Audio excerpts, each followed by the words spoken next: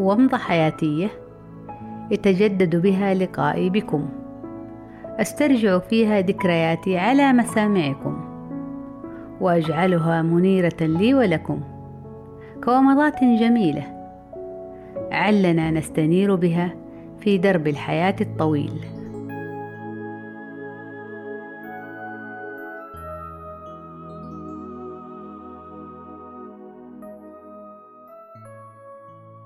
في يوم يزعجني كثيرا أن أتذكره، رغم أنه سجل بإتقان في شريط ذكرياتي، وعندها يستحيل نسيانه. حدثت هذه الحادثة الصغيرة النكراء، هي ليست صغيرة تماما، لكني كنت أراها كذلك، وإلا لما أقدمت عليها. كنت حينها على ما أعتقد في نهاية المرحلة المتوسطة أو بدايات المرحلة الثانوية، وكانت أمي رحمة الله عليها فرحة بمولودها الجديد، أي أنه لدينا مناسبة سعيدة، وأنه سوف نستقبل زائرات يتحمدن لأمي بسلامتها ويباركن لها ما جاها.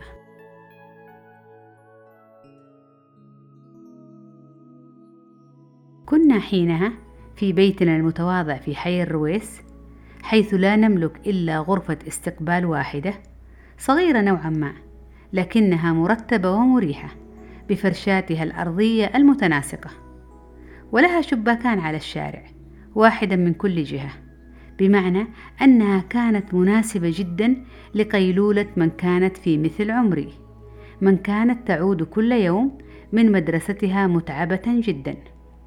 وقد تجد في تلك الغرفة إغفاءة جميلة مريحة، خاصة بعد وجبة الغداء التي تتشارك فيها جميع أفراد الأسرة بكل حب ومودة وأحاديث لطيفة.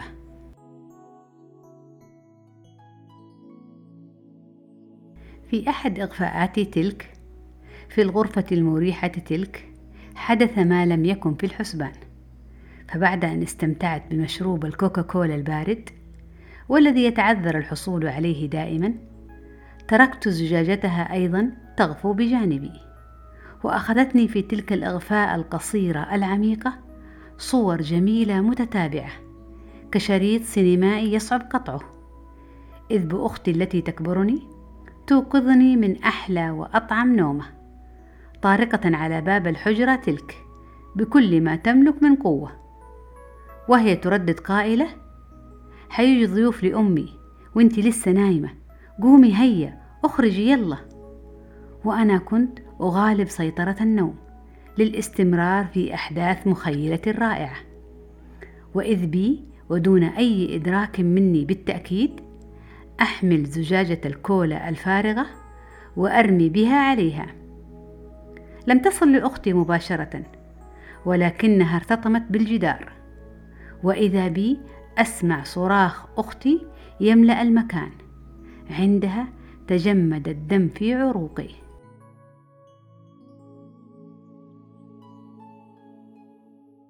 يا للهول، كيف فعلت ذلك؟ كيف لم أنتبه لما أفعل؟ استمريت في لوم نفسي كثيرا، واستمر صراخ أختي العالي والمؤلم، فقد لحقت بقدمها قطعة زجاج حادة من قاعدة الزجاجة.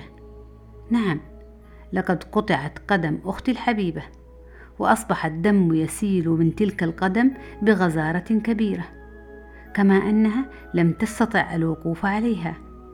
لم أتمالك نفسي من البكاء لبكائها، وتمنيت أن ما حدث لم يكن ليحدث، ولكن لا يفيد الندم الآن، فأنا في انتظار ما سيصلني من عقاب، ويا له من عقاب، فالجريمة شنعاء والمصيبة ليست بالهينة.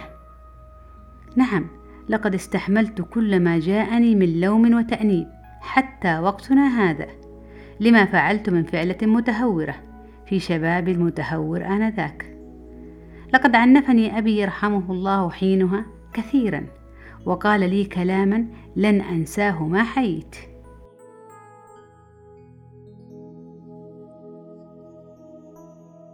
تم إنقاذ أختي ولله الحمد، وتم منحها إجازة من المهام المنزلية حتى يتم شفاؤها بالكامل، وبالطبع نتيجة لتعطل حركة أختي الحبيبة وانشغال أمي بطفلها الصغير، أن أصبحت جميع مهام البيت الأسرية بعد الظهر من مسؤولياتي غصبا عني، جزاء لي وردعا لأمثالي.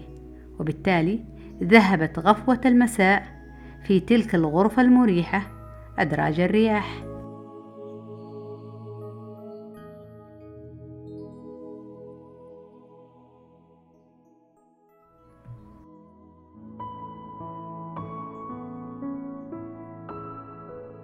كانت ومضة عابرة في فترة غابرة، وفي مخيلتي حافرة أجمل صورة وألطف ذكرى، على أمل اللقاء القادم للاستنارة بومضة جديدة. دمتم بخير.